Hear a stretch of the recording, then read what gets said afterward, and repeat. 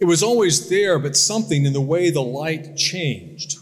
Or maybe you had never looked from this angle, or maybe it was when you left for the last time and you saw it. Or maybe someone had finally turned to you, stopped, looked long enough, and then said something that let you know what a strong connection had always been between the two of you.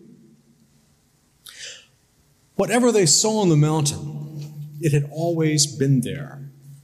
The full resonance of God's presence. When Jesus had touched people, they were healed.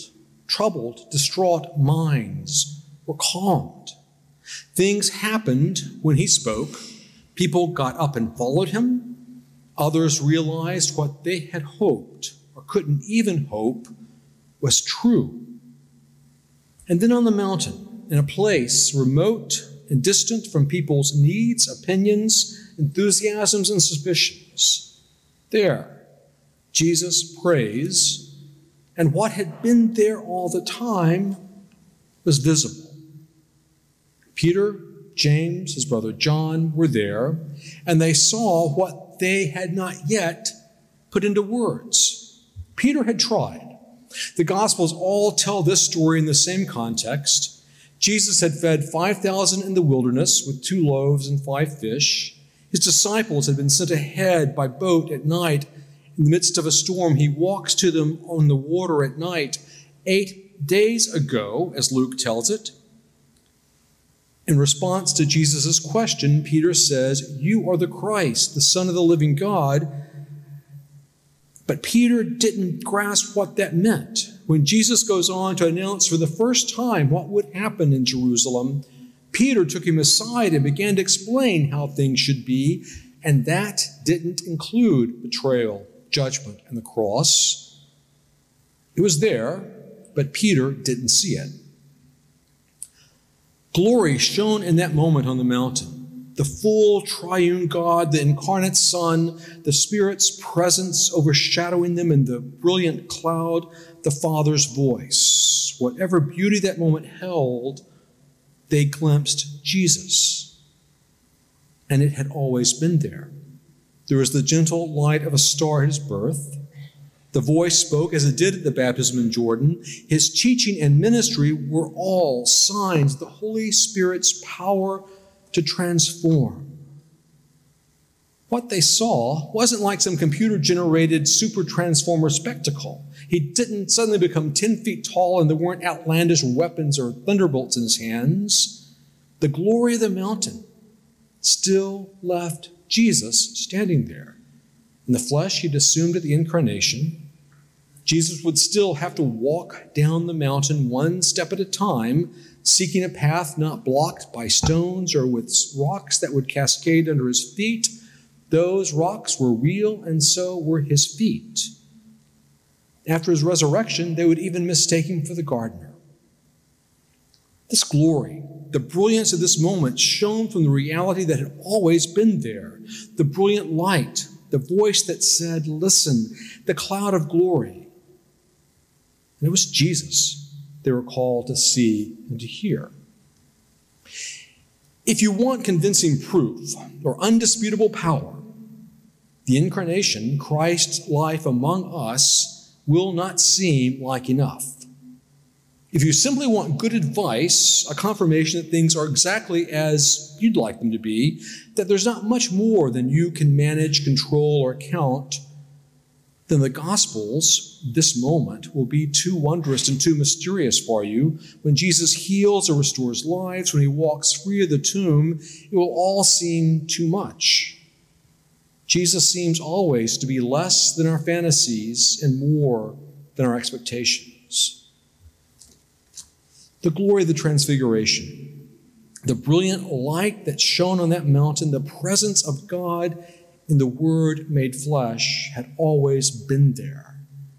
The full depth of sorrow, suffering, and the burden of human sin that had been taken into God's own hand, the self-loving, the self-giving love that led Christ to come, not to be served, but to serve, to give his life as a ransom for many. That love had been there all along as well. The glory of God in the face of Jesus, brilliant on the Mount of Transfiguration, crowned with thorns and bruised on Mount Calvary, it had always been there. What we don't know and haven't grasped yet, the beauty we haven't seen, the suffering we cannot yet face, it was there all along, and it redeems the world, changing where we stand with God and with each other. Who is Jesus? When Peter answered the question, just before this moment, he got it right and he got it wrong. John the Baptist had sent disciples asking, "Are you the one who was to come?" His mother and brothers came and tried to take him home. Don't you think that you might have more to see, to understand, to hear from the Gospels, from participating in the sacraments, from trying to live out what we believe? It has been there all along, and daily we are able to see and to hear. There is a beauty and a glory on that mountaintop, and for all its brilliance, it had always been there. There is a depth of love and compassion in the cross, a willingness to carry our griefs, and that is the eternal truth of who God is.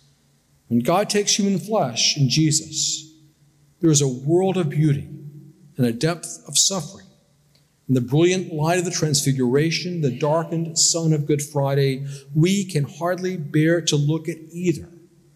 Christ's strong hand embraces both. What can you see this morning? What does God ask you to hear? The gospel is true, no cleverly devised myth, but it is a thing of beauty and wonder that we will never finish seeing, hearing, or understanding until we stand in glory. The gospel has a power to delight, to correct, to sustain, to convict us of sin, and assure us of forgiveness. We know it enough to be here. And we know that as we continue to walk up the mountain or through dark valleys, there is more that God can say and more that grace can give. Listen, the voice says, because for all that you have heard, for all that you have found, there is more.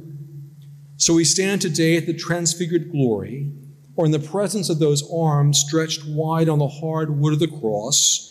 We stand before the full mystery of God's love for us and for creation. And then there'll be time to go back down the mountain, working our way along rocky paths or delighting in the vista it offers, but still going back, carrying what we have heard and seen. There is a wonder to life and a potential for delight that someone needs to name. This world can be a place of joy, and it might be that you can point someone else to transfigured beauty. Human life, our frail bodies are capable of so much, what we can create, the kindness we can offer, an ability to strive and to endure, and to do all of that conscious of God's own presence. That is part of what we are called to see and to name, to do and to offer as disciples. The world is God's creation.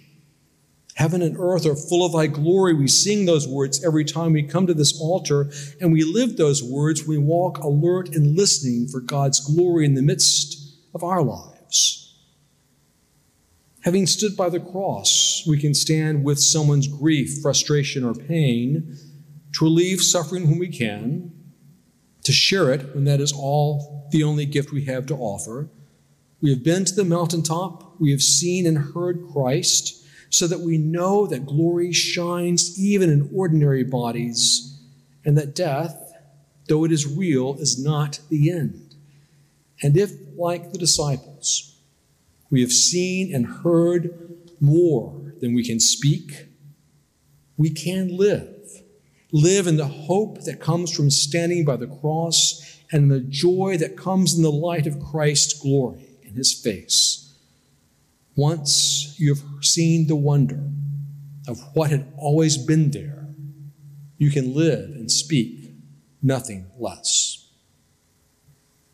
Amen.